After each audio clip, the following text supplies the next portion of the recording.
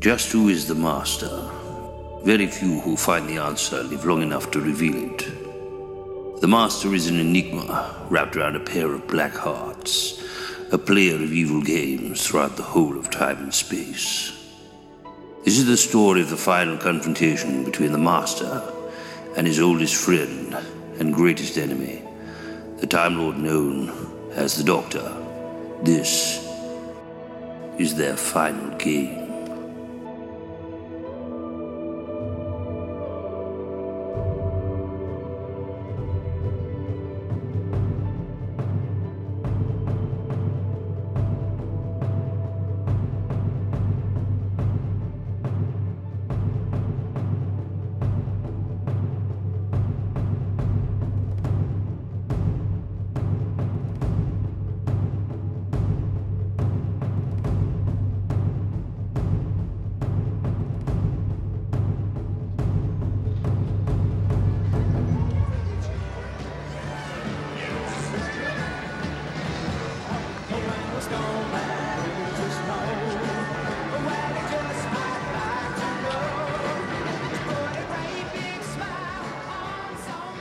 The game began just a few weeks before Christmas.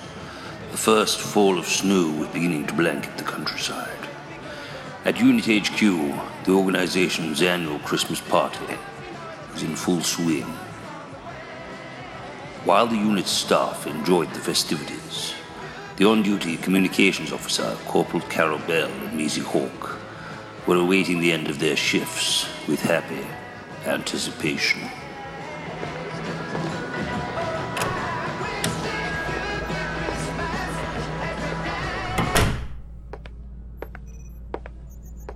Here you go, Maisie. I snuck this from the punch bowl. Oh, you're a lifesaver, Carol. Need a glass of punch to get through this. Comms duty in the run-up to Christmas, and with a party on as well. I mean, who's going to be daft enough to invade the Earth at Christmas? Maybe they've run out of eggnog in Andromeda. Oh, it's just another half hour. Then we can join the fun. It's a quiet night after all. Don't say that. It was supposed to be a quiet morning when the World Peace Conference almost failed, remember? Oh, yes. 12 straight hours manning radios while the world decided if it was going to end that day. See? Boredom's very underrated. Suppose so. Here's to a half hour more of watching a quiet radar screen with a nice drop of unit punch.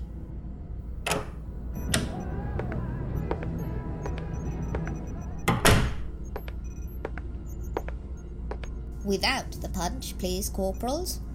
A radar screen is always quiet until the trouble starts. If and when it starts, we need you to be seeing only the one screen. Because when trouble starts here, it's usually bringing hell with it. I should know, remember? I was watching when the first Nestine invasion started. I still thought they were meteorites. It gave you the best nickname, though, Samantha. Lieutenant Meteorite Thompson reporting for duty. Absolutely. I strike fast and with force. And I should report you both to the Brigadier. Both for stealing punch and for laughing at a superior officer. But instead, fancy a meat pie courtesy of Sergeant Osgood? Oh, just a moment. There's something on the radar scope. More meteorites? Whatever it is, there's only one of it. It's moving fast, though. Let's not take any chances. You two go find Captain Yates. I'll keep watch on whatever our incoming friend is.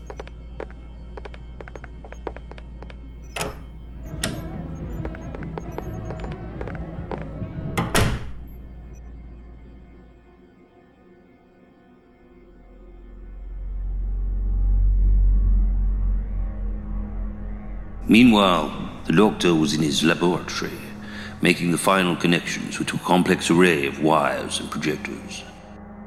His friends, Sarah Jane Smith and the Brigadier, entered the room to find the scientists still hard at work.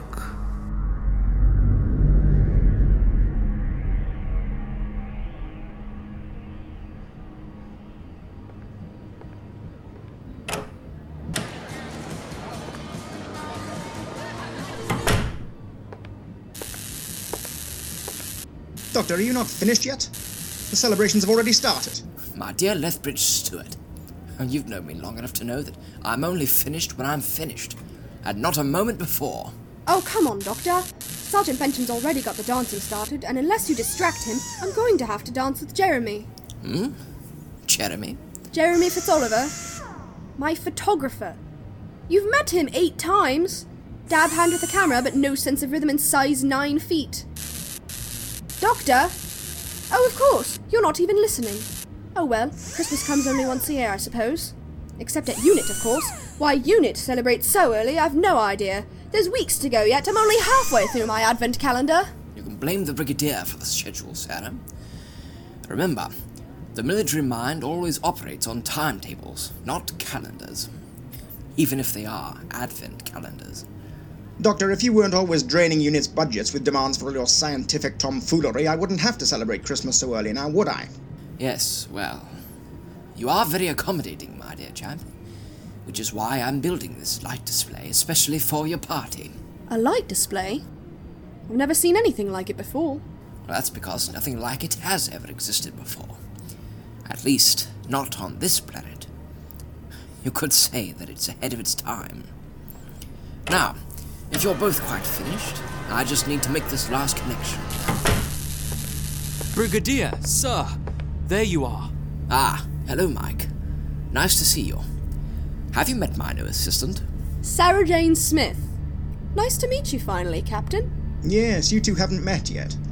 Mike's been away on recuperative leave. I'm sorry, Doctor, Miss Smith, but there's no time for introductions. Brigadier, there's something approaching the Earth at super speed. We think it's a spaceship, sir. Right. Captain Yates, alert the staff. Doctor...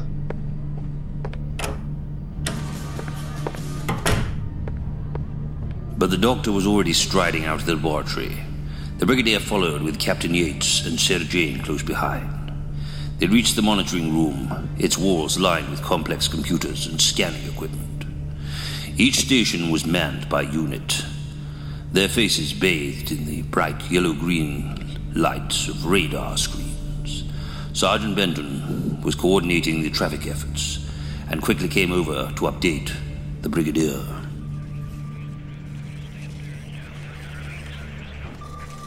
We aren't sure just what it is yet, sir, but it's coming straight towards us. Radar contact confirms speed and incoming trajectory are unchanged. ETA? At this rate, it should be here in the next 10 minutes. All troops report, ready for orders, sir. Thank you, Corporal Bell. Tell them to stand by for further instructions. We have radio contact from our deep space tracking stations. They confirm the object has come from outside the solar system. That settles it then. It is alien. Friendly or unfriendly? Well, that depends on the type of alien, my dear. Sergeant Benton, where is it expected to land? That's the weird thing, Doctor. I think it's coming straight to us. You mean it's aimed directly at HQ? Very nearly, Mike, yes. But I'd say that it's due to come down in the forest about 3 miles south of us. And by the very minute changes in its trajectory, I'd say the object is actively choosing its landing site. Or its target. But that's impossible. No, not impossible, Sarah. Not impossible at all. Just very, very deliberate. Brigadier, we must be there when it comes down. Right, Doctor. Yates, Benton, assemble a platoon. We leave in 2 minutes. Doctor, Miss Smith. Lead on, Brigadier. It's nice to feel needed, isn't it? Come on, quick to it, men. All right, Captain, come on, now. Follow the Brigadier. You lot, get in the back of the truck, now. Come on, charge!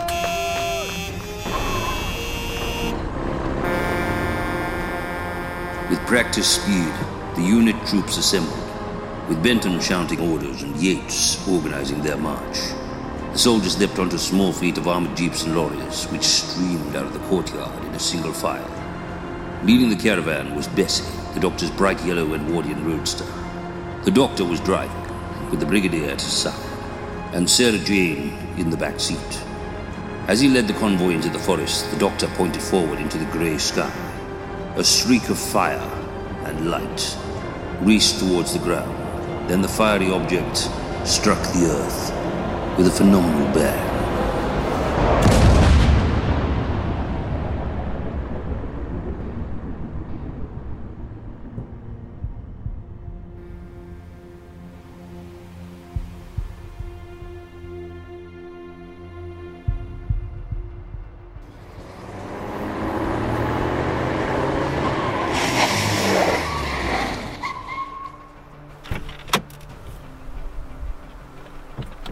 We'll get there faster if we run.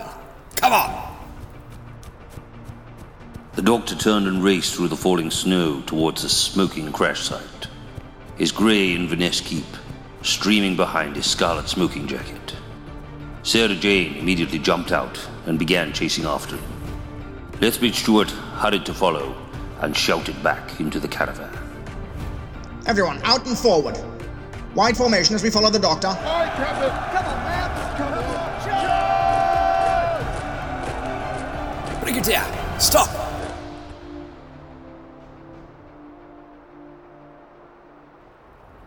Everyone came to a sudden stop. The doctor was standing in a high snowdrift at the edge of a large, steaming crater. For a moment, no one moved. Then the brigadier mentioned to his troops to form a perimeter around the site. As the soldiers followed the order, Sarah Jane leaned forward and peered over the edge of the crater. Several feet beneath the edge, there was a grey cube, half buried in the muddy snow. This cube was about 3 meters high and the same across. Large black circles decorated each face of the cube. There was a strange look on the doctor's face as he studied the shape sunken into the boiling snow, and one that Sarah Jane had not seen before. It was a look of deep shock and worry. Lethbridge Stewart, followed closely by Yates and Benton, approached the doctor. Doctor? Doctor, what is it? It's this ship. I've seen its kind before.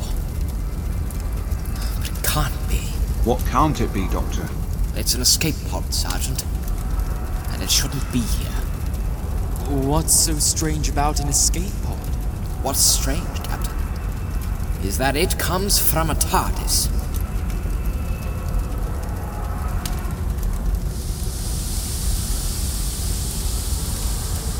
One of the black circles on the cube opened, and the bright light streamed from within. A shadowy figure appeared from the inside of the light. The soldiers aimed their rifles at the emerging shape.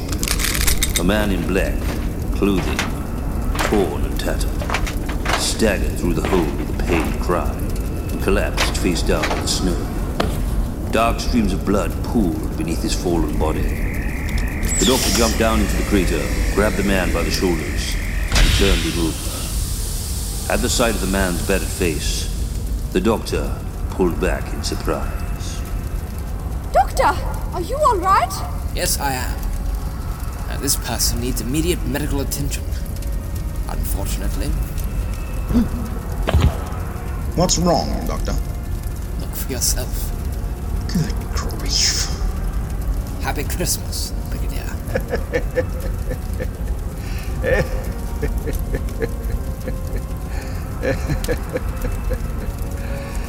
And a very happy Christmas to you too, Doctor. As a gift to you, Brigadier, I offer my unconditional surrender. And as a gift to you, Doctor... The master extended his trembling arm and revealed the large lump of coal in his gloved hand. Then his eyes rolled back and closed. His body slumped, death-like, into the snow. The doctor reached down and lifted the lump of coal in his hand. He studied the dark rock for a moment and sighed. I'm sorry, Brigadier. The party's over.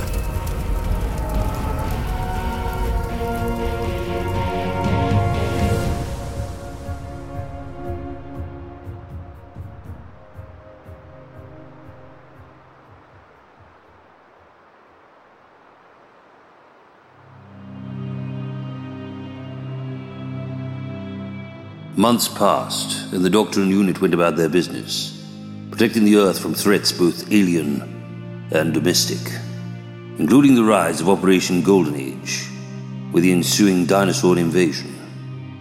During this time, UNIT held the Master in its most secure prison, while the United Nations debated on how to deal with their captive. And yet, even with the Master safely under lock and key, the Doctor still had many unanswered questions, and that made him very uneasy.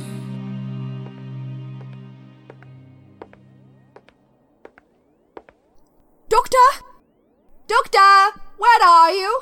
In here, Sarah Jane. There you are. I've been looking all over for you. What's that? This screen? Why, it's an interstitial monitor, my dear. I use it to check on adjacent dimensional planes. I see. Well, not exactly. You mean it can look into other dimensions? Yes, that is one way of describing it. And where are you watching now? Have a look, my dear. Doctor, it's us! Well, I admit they might look very much like us, Sarah, but can you see the very clear difference? Just a moment. Well, your jacket's a shade of shamrock, while his looks more olive. But I'm honored you noticed my superior elegance. But no, that's not it. Here, let me widen the view. the TARDIS! It's not there! Top of the class, Miss Smith. So is this a window into some sort of parallel world or alternate timeline? Or do those not really exist? No, my dear. Parallel timelines have their place in this cosmos, but what's on the monitor isn't one of them. Not exactly. What we're seeing is, in fact, the realm of null space. Null space?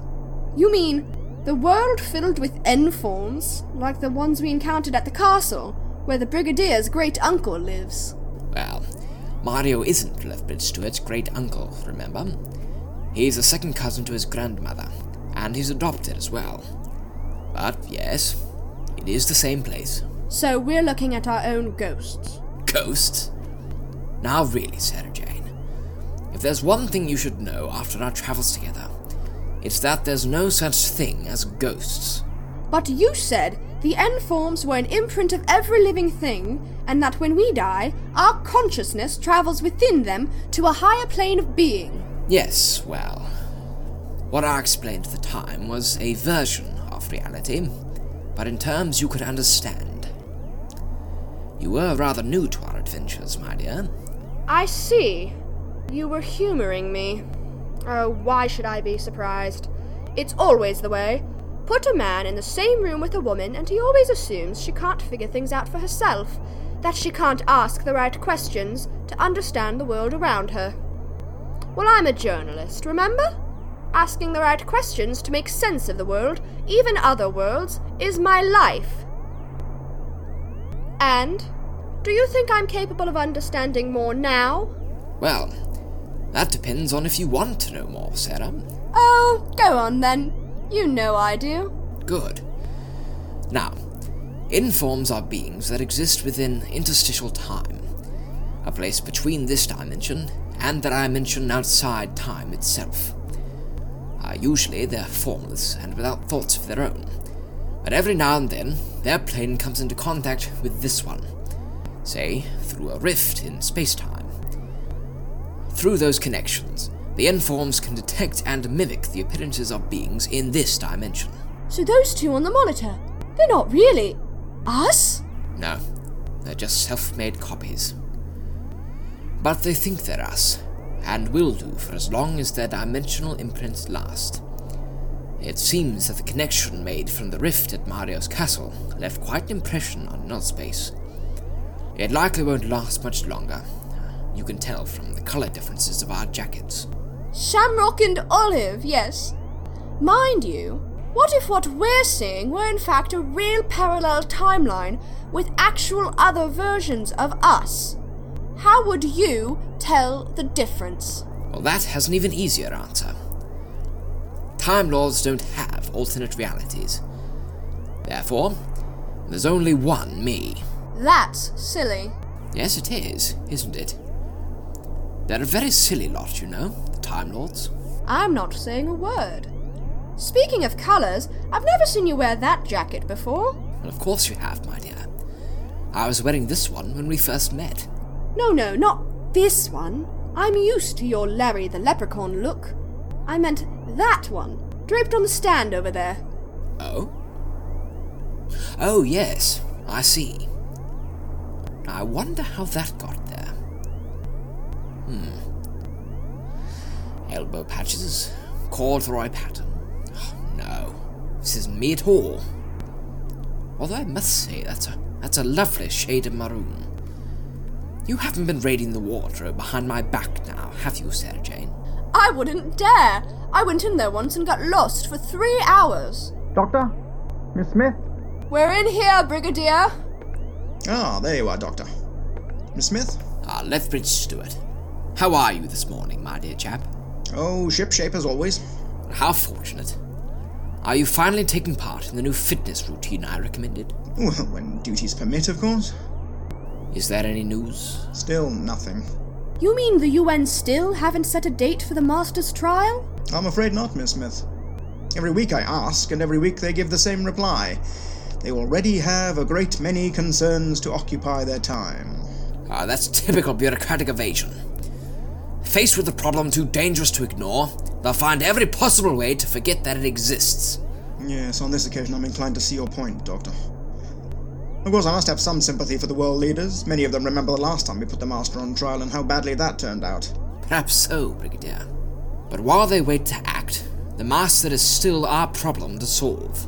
Yeah, now there I couldn't agree more. Thankfully, he's still locked away. Well, of course he is. I designed his prison, after all. But that isn't what's really bothering you, is it, Doctor? No.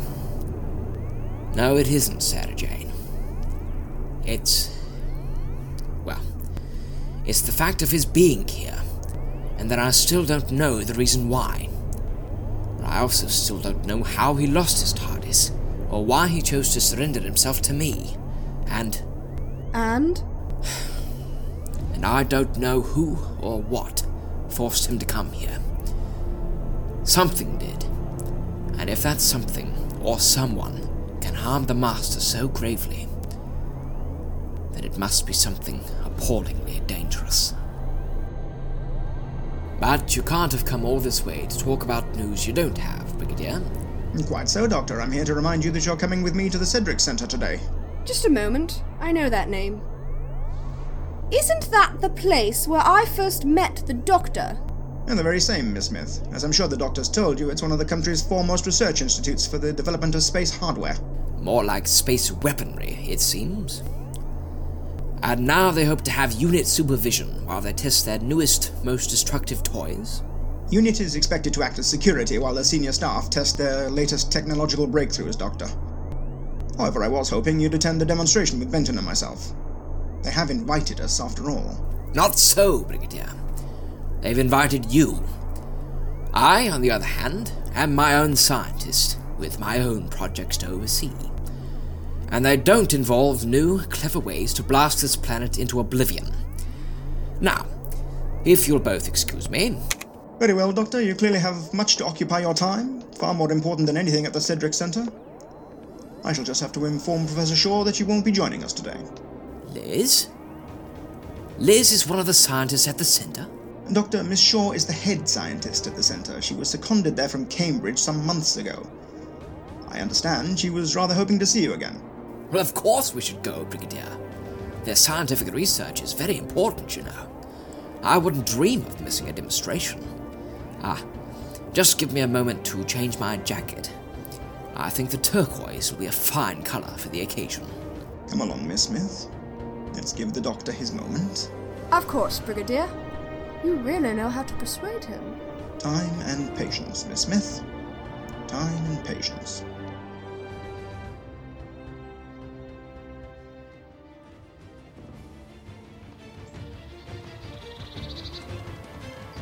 Soon the Doctor was riding in Bessie through the English countryside, under a warm summer sun, with the Brigadier, Sergeant Benton and Sarah Jane as passengers. The four soon reached Cedric Corner, which was built in a large country manor. The massive iron gates surrounding the house betrayed the highly protected nature of the work going on inside the building. After a very thorough security check from a small group of armed guards at the front gate, they were open to admit Bessie and her passengers inside.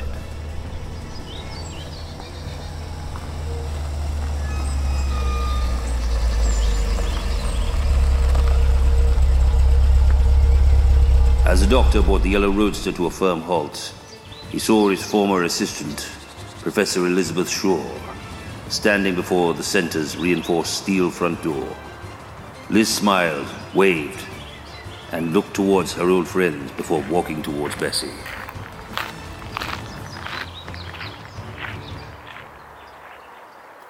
Hello, Liz. I should have known you'd be the one telling everyone what to do here. Only in a dozen or so subjects. I'm glad to see you again, Doctor. And are you, my dear? You remember Sarah Jane? Of course. How are you, Sarah? Happy to be along for the ride, Liz. Thanks for inviting us today. You really didn't have to, you know. What, and miss the chance to witness the Doctor make Britain's most prominent minds wish they'd gone into banking? I wouldn't dream of it. I'm just relieved my invitation made it through unit security. I suppose I have you to thank for that, Brigadier.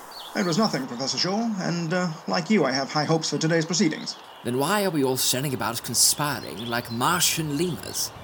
Onward to discovery, I say.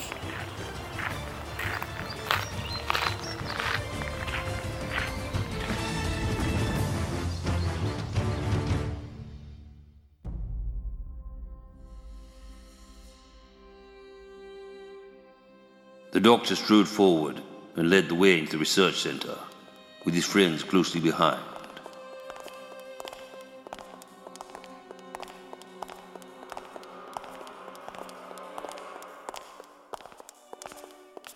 Your temporary HQ staff were already set up down that hallway, Brigadier. Third door on the left. Very good, Professor. I'm surprised Captain Yates isn't here to supervise the security detail. Mike is no longer with UNIT, I'm afraid. He opted for early retirement some 6 months ago. Sergeant Benton will be overseeing all UNIT personnel while we're here. I promise we'll keep out of your way as much as we can, Professor. I'm sure you will, Sergeant. And when you see Mike next, give him my best, won't you? I will, miss, when I see him. And where do you want us, Liz? Through here, Doctor. While Sergeant Benton went to organize the security team, Liz led the doctor, the Brigadier, and Sarah Jane towards the heart of the center. Eventually, they reached a set of large metal doors. On one door was an advanced keypad and a handprint scanner. Liz managed to input a code into the system and pressed her hand to the panel. A slow wash of blue light scanned over her palm. Come into my parlor. Liz pulled the vast doors open and revealed a white-walled room filled with sprawling array of cubicles, laboratories, tables brimming with advanced scientific equipment and experiments. A horde of men and women in white lab coats swarmed about the chamber, with studying various mechanical devices, exchanging clipboards heavy with the thick stacks of notes, or inputting complex commands into banks of computers. Liz, this is all so incredible. I never dreamed so much scientific work could be happening all at once in the same place. We do our best with what we have. Still, I'm sure what we're achieving is still a bit primitive for your tastes, Doctor. On the contrary, Liz. There's some very fascinating work going on here. Very fascinating indeed. Well, that won't work. Yes. And that's bound to pack up in the next 3 minutes. And that accumulator design is completely unstable. And... alternate the pulse rate now, man, or the whole system will overload. Now, out of the way. I'll have to do it myself.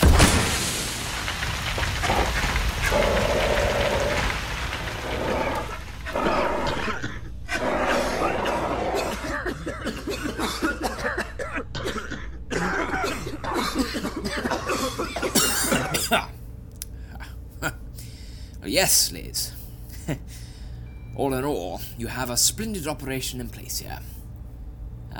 My congratulations. Thank you, Doctor. I think. Well, you lot, why are you all standing around gawking? You've all got deadlines to meet, haven't you? Professor Shaw, we're ready for the demonstration. Thank you, Miss Sleipnir. Doctor, Brigadier, Sarah, if you'll just go down that hall, I won't be a moment. Miss Sleipnir? Yes, Professor. Make sure that the staff follow whatever changes the Doctor suggested, won't you?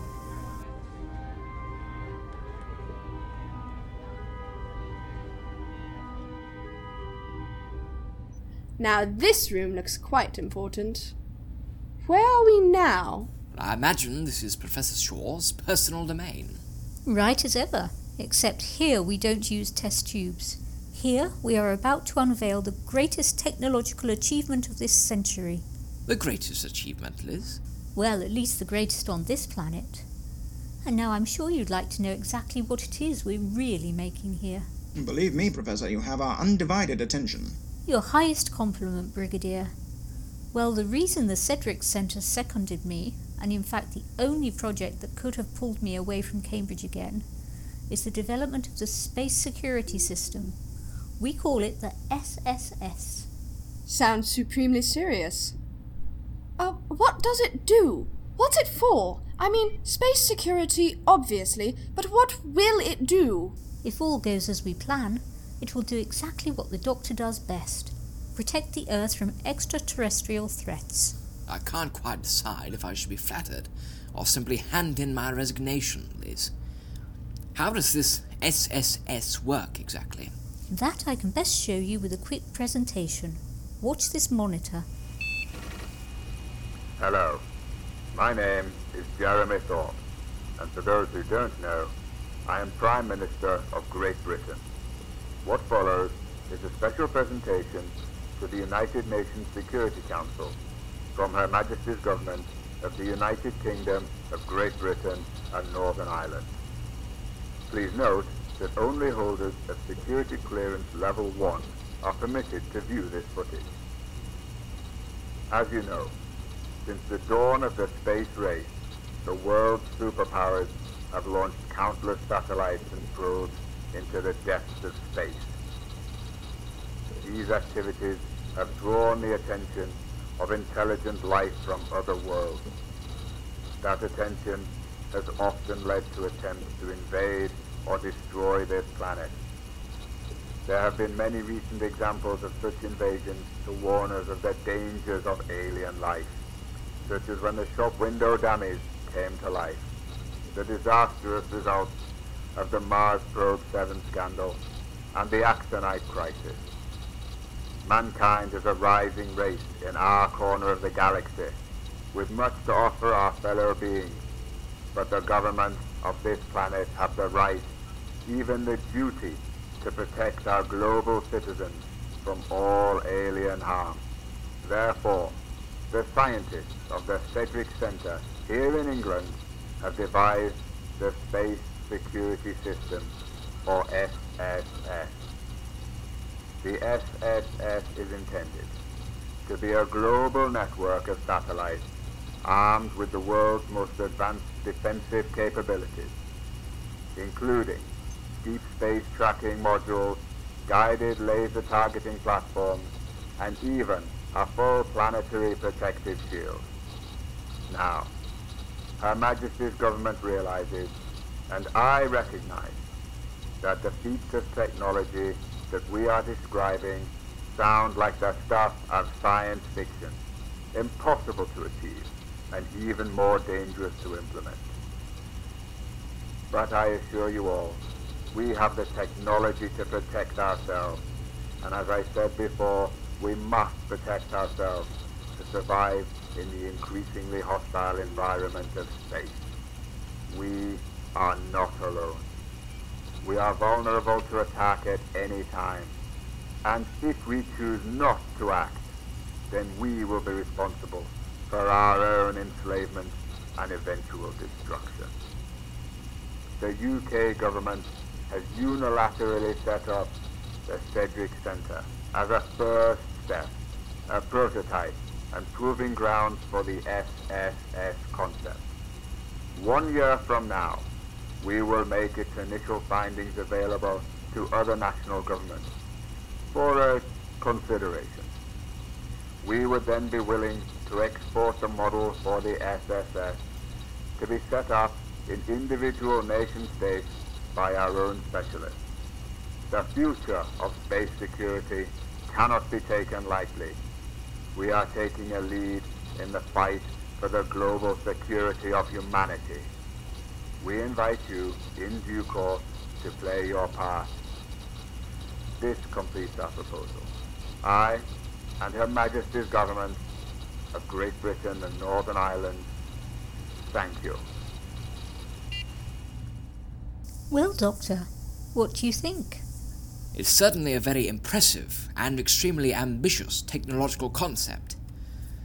But as for my opinion on its value for the Earth, well, I think we should first ask what the locals think. Brigadier. It's as you say, Doctor, very impressive.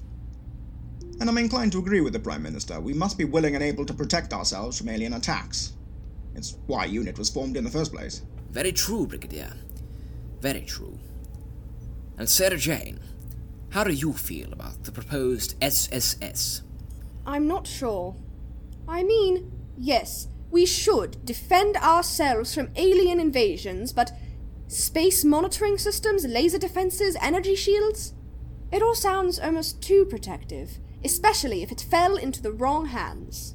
A very wise point of view, Sarah. And what about you, Liz? You're the head of the project. You must have an opinion on its development. Like you, Doctor, I'm a scientist, and I prefer to keep my opinions at a good distance from my work. Oh, I don't know, Liz. I've often found a good opinion is the best foundation for scientific pursuits. But the question remains.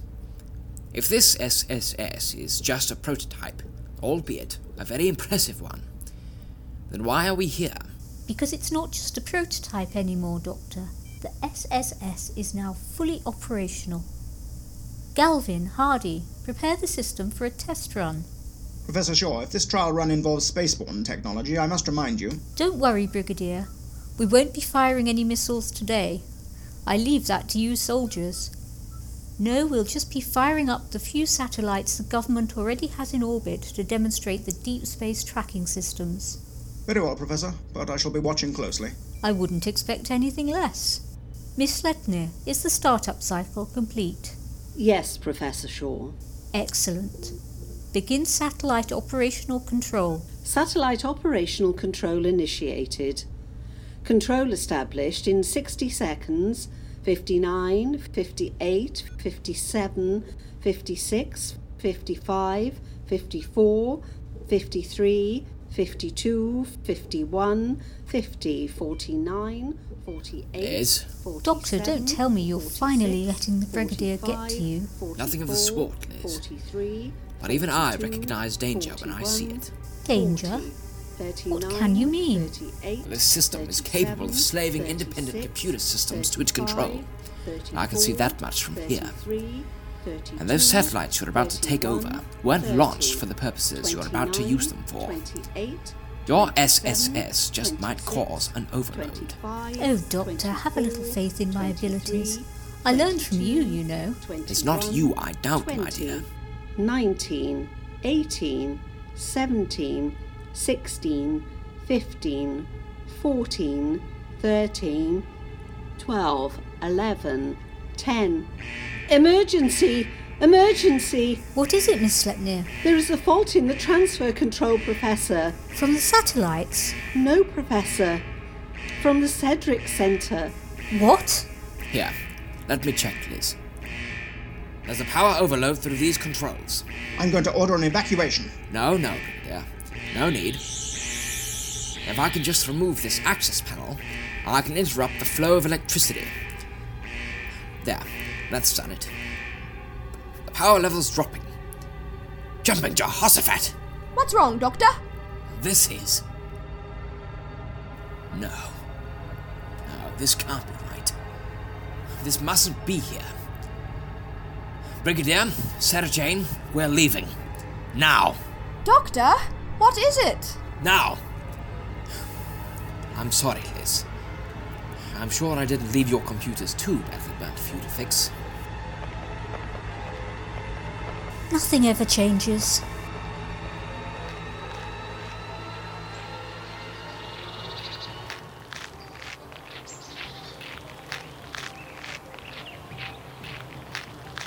Sir, what's wrong, sir? That's just what I want to know. Doctor, what on earth's bothering you?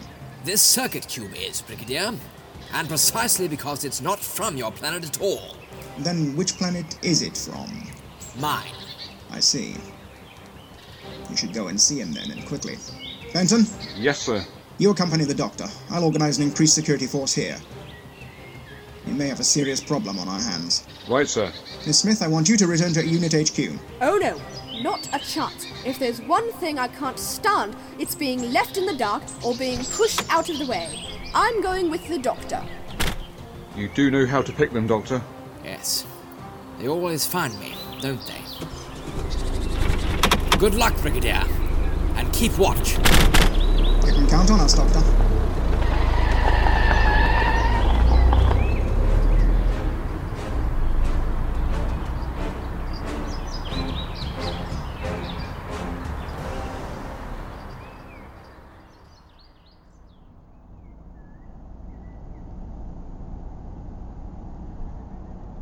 All right, Doctor. Share the details. The circuitry I found embedded in the SSS is a remote override control. So, someone was trying to take over Miss Shaw's gizmo. Precisely, Sergeant. Using Time Lord technology. Time Lord? But who else here has gadgets like yours, Doctor? Take a very wild guess, Sergeant. The Master. Yes, the Master. And I think it's high time we had a serious talk with him and find out why he's really here.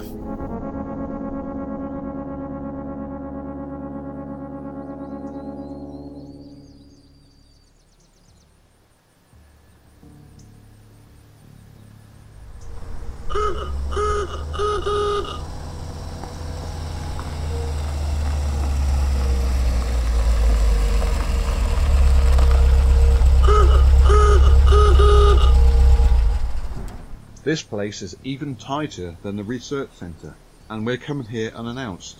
Do you think they'll even let us in? They should, Sergeant. After all, we know the gatekeeper.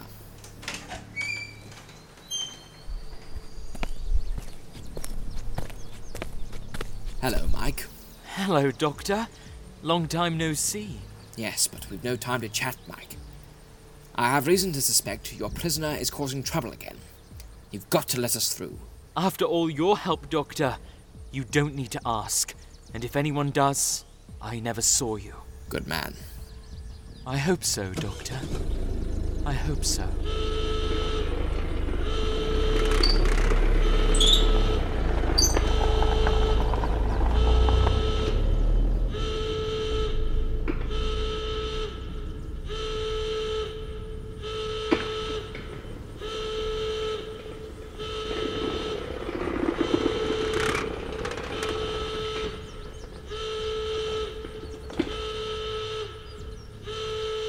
Poor Mike. It was the best the brig could do, miss, to get him work here after what happened. Some of the big hats said he should be in prison himself. Yes, but that's the past. Our concerns are in the present.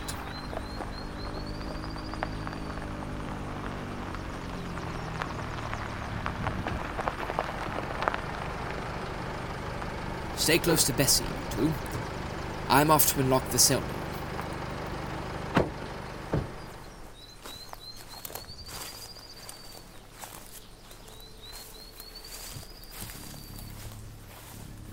Blimey, this place gives me the creeps.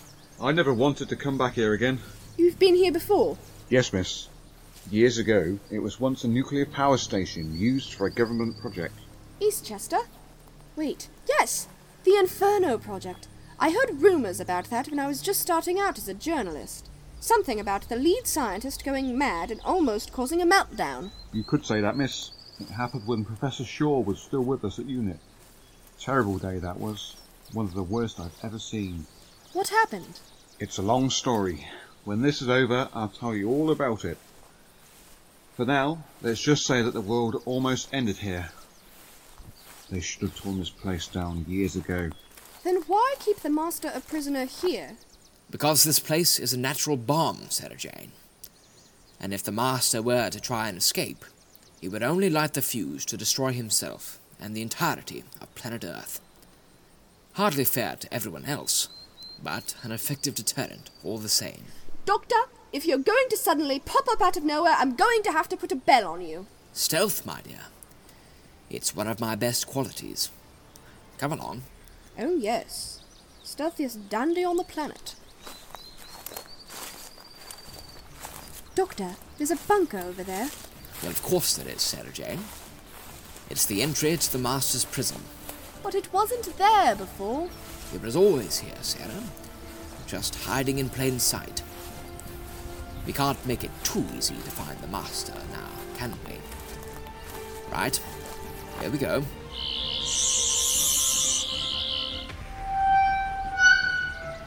Abandon all hope.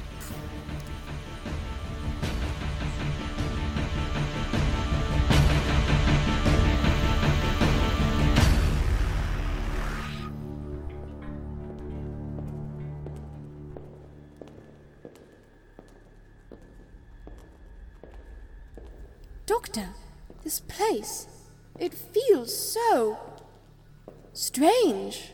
She's right, Doc. I don't know why, but this all feels like... Almost like a TARDIS? That's because it's exactly that. Almost a TARDIS. It's a pocket dimension. A dark, empty void, designed to house a dark, empty occupant. And there he is. Yes, Doctor, here I am. Welcome, everyone. Welcome to my humble cell. Oh, don't be shy, my friends. Come closer. You can't actually reach this hypercube, of course. The doctors designed it very well. Much better than the last one, I must say.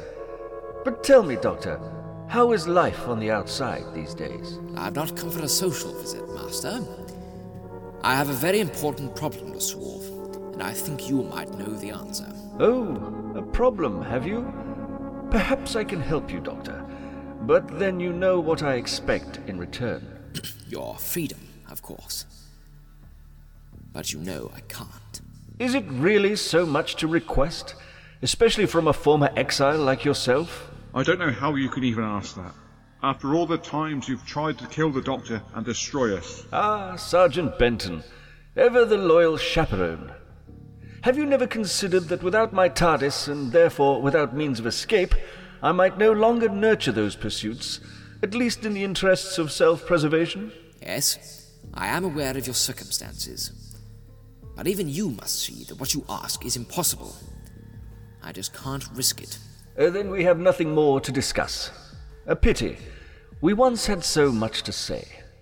Even so, thank you for making the journey here, Doctor. I'm certain you know the way out. Oh, come on! You can't just give up that easily. I'm starting to wonder why anyone calls you the Master. Doctor, I must congratulate you on your latest assistant. She has courage, even potential. More so, I dare say, than her predecessor. Well, she may yet prove at the very least a brief and amusing distraction from my eternal solitude. Doctor, you wish to pry information from me. I offer you a counter-proposal. Allow Miss Smith, yes, Miss Smith, to ask your questions for you. She has an inquisitive air. She might just find your answers, or not. But I shall speak with her, if you permit. What do you say? I don't trust him. He's planning something. I know it. I know, Sergeant. But if there's even a chance he might talk. Sarah, I know it's asking a lot, but... No, it's fine. I am a journalist. Asking questions is my life.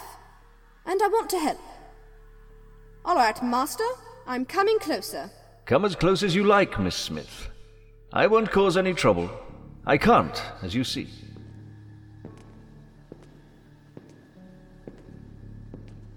Well, the best way to start any interview is at the beginning.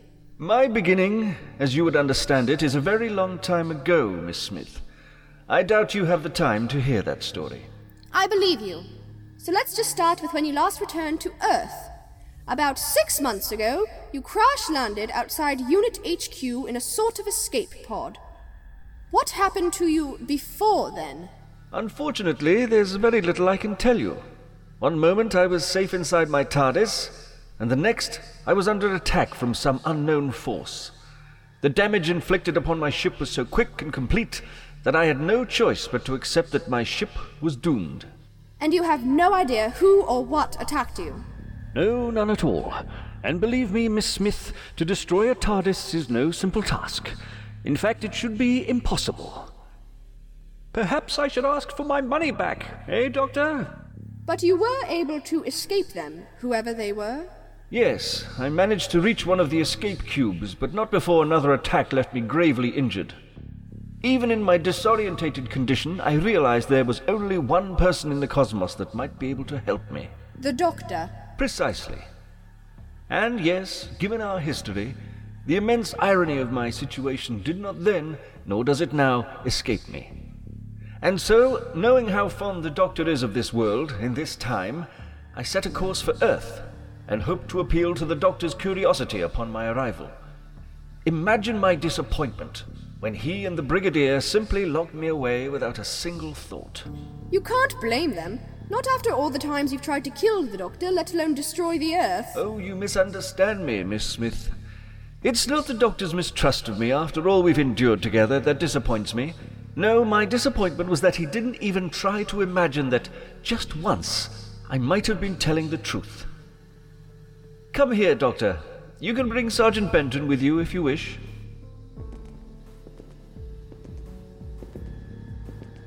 Since it is obvious that there is nothing I can do to convince you to release me, and with nothing else to occupy my time, I shall help you in whatever way I can. Now, what seems to be your problem? Thank you. My problem is this. You recognize it, I trust? Oh yes. A Time Lord remote override control. Very sophisticated. But don't tell me you're having more troubles with them, Doctor? No, nothing like that. I found this embedded within the controls of a new experimental global defense network. Someone was using it to take control of the system. And naturally, you assume that somehow, even from within this prison, I had something to do with its placement. Yes, well, you are very resourceful. Likewise, Doctor. But, if I may say, perhaps you are not very observant. You see, this override control's function is not what you think it is. What are you talking about? Well, even from within this prison, I can see that the device's poles have been reversed. This override now protects local control, instead of asserting remote control. What? That means that whoever placed this override in the computer systems wasn't trying to take control of the defense grid, but was most likely trying to protect the system from something else. And now that protection is gone, Doctor. Oh dear. Doctor? We've got to get back to the research center. Wait, Doctor! Release me! I can help you! I'm sorry.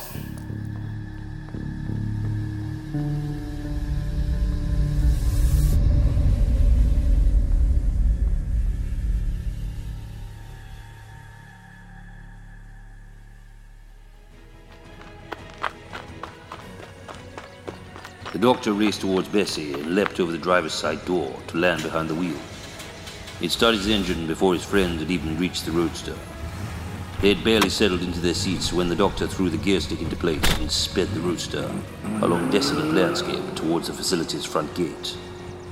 As the Doctor barreled towards the barrier, he pressed his palm against the car horn, unleashing a mighty, continuous pearl of sound. Mike Yates heard it and wasted no time raising the gate. Bessie flew past his guard station in a blurred streak of brilliant yellow. As Mike watched the yellow blur recede into the distance, he wondered what had made the Doctor leave so quickly. He then returned to his station and lowered the blockade.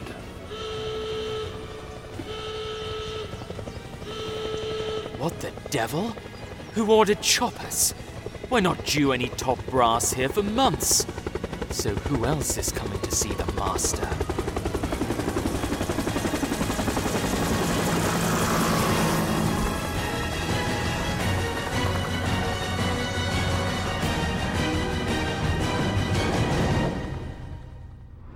Doctor! I know we're in a hurry, but could you slow down a bit? I can hardly keep my eyes open with this wind. It's no use, miss. Binky's having one of his only I can save the world moments. You'll get no sense from him while he's like that. I can hear you both. I just can't believe that I've been so stupid. I should have realized. Suddenly the doctor blinked. He felt weightlessness, formless. There was no blue sky above, no sunlight, and no surrounding countryside. The only thing were the shifting colors of the time vortex, as the doctor felt himself drifting into the changing patterns of light and color. He heard the rushing whispers of many voices. They were speaking, calling, pleading. The voices were familiar. He knew the names. They were calling his name. Doctor!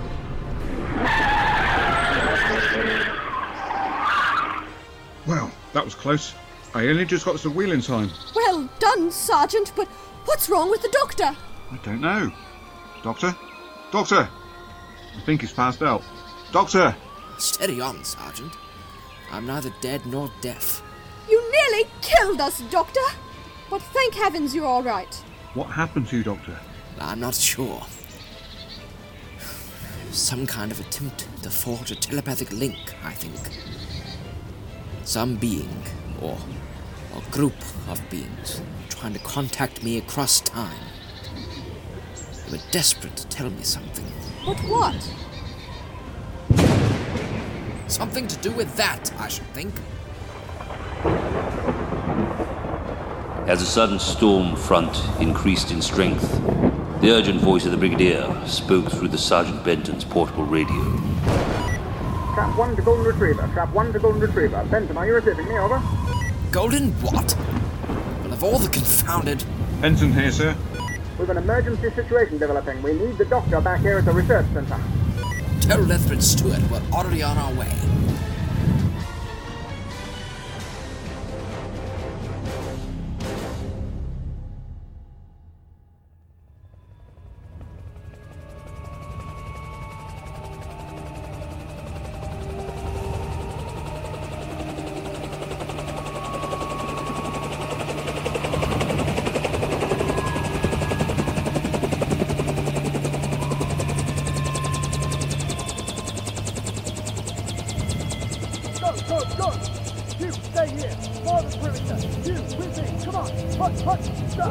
There's no way those are regular army.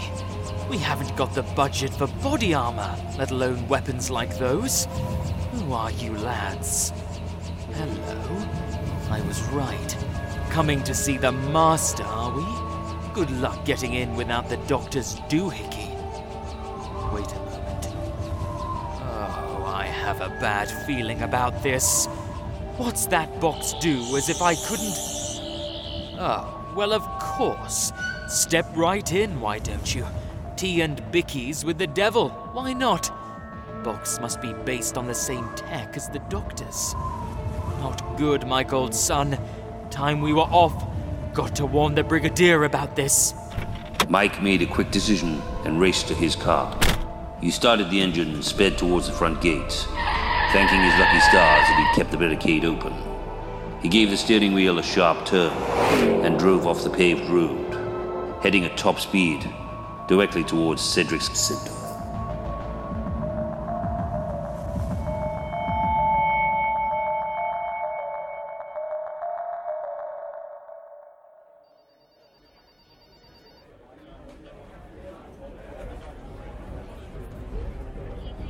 Back in the research center, the doctor, Sarah Jane, and Benton found the Brigadier in the unit's temporary HQ. He was directing a chaotic rush of phone calls, radio communications, and radar reports. All right, Brigadier. What's the trouble? Doctor, thank goodness you're here. Something is happening to the Earth's weather patterns. We have reports of freak events. Blizzards, hurricanes, monsoons, the whole lot. All happening at once, everywhere. Weather reports coming from Los Angeles, Sydney, Moscow and Copenhagen, sir. All confirmed disaster-level events. Massive seismic disturbances now reported in the Americas, Southern Asia and Africa. Doctor, are you seeing this? Yes, I'm afraid so, Liz. No, not the weather. The poles. The Earth's magnetic field is depolarizing. What? Confirmed.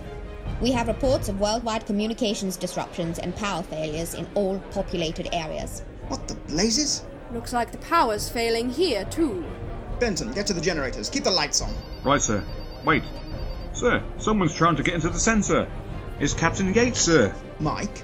The doctor, Brigadier, Benton, Sarah J., Liz, all hurried into the main room. They saw Mike Yates soaking wet and frantic, struggling to get past the sentries at the door. Doctor! Brigadier! You've got to let me through! Let him pass, that's an order. Mike, why aren't you guarding the master? Because he's not there, sir. Helicopters came to the complex just after the doctor left. There were men with weapons. They entered the bunker. They released the master. I knew it! Now, Brigadier, we must organize a search.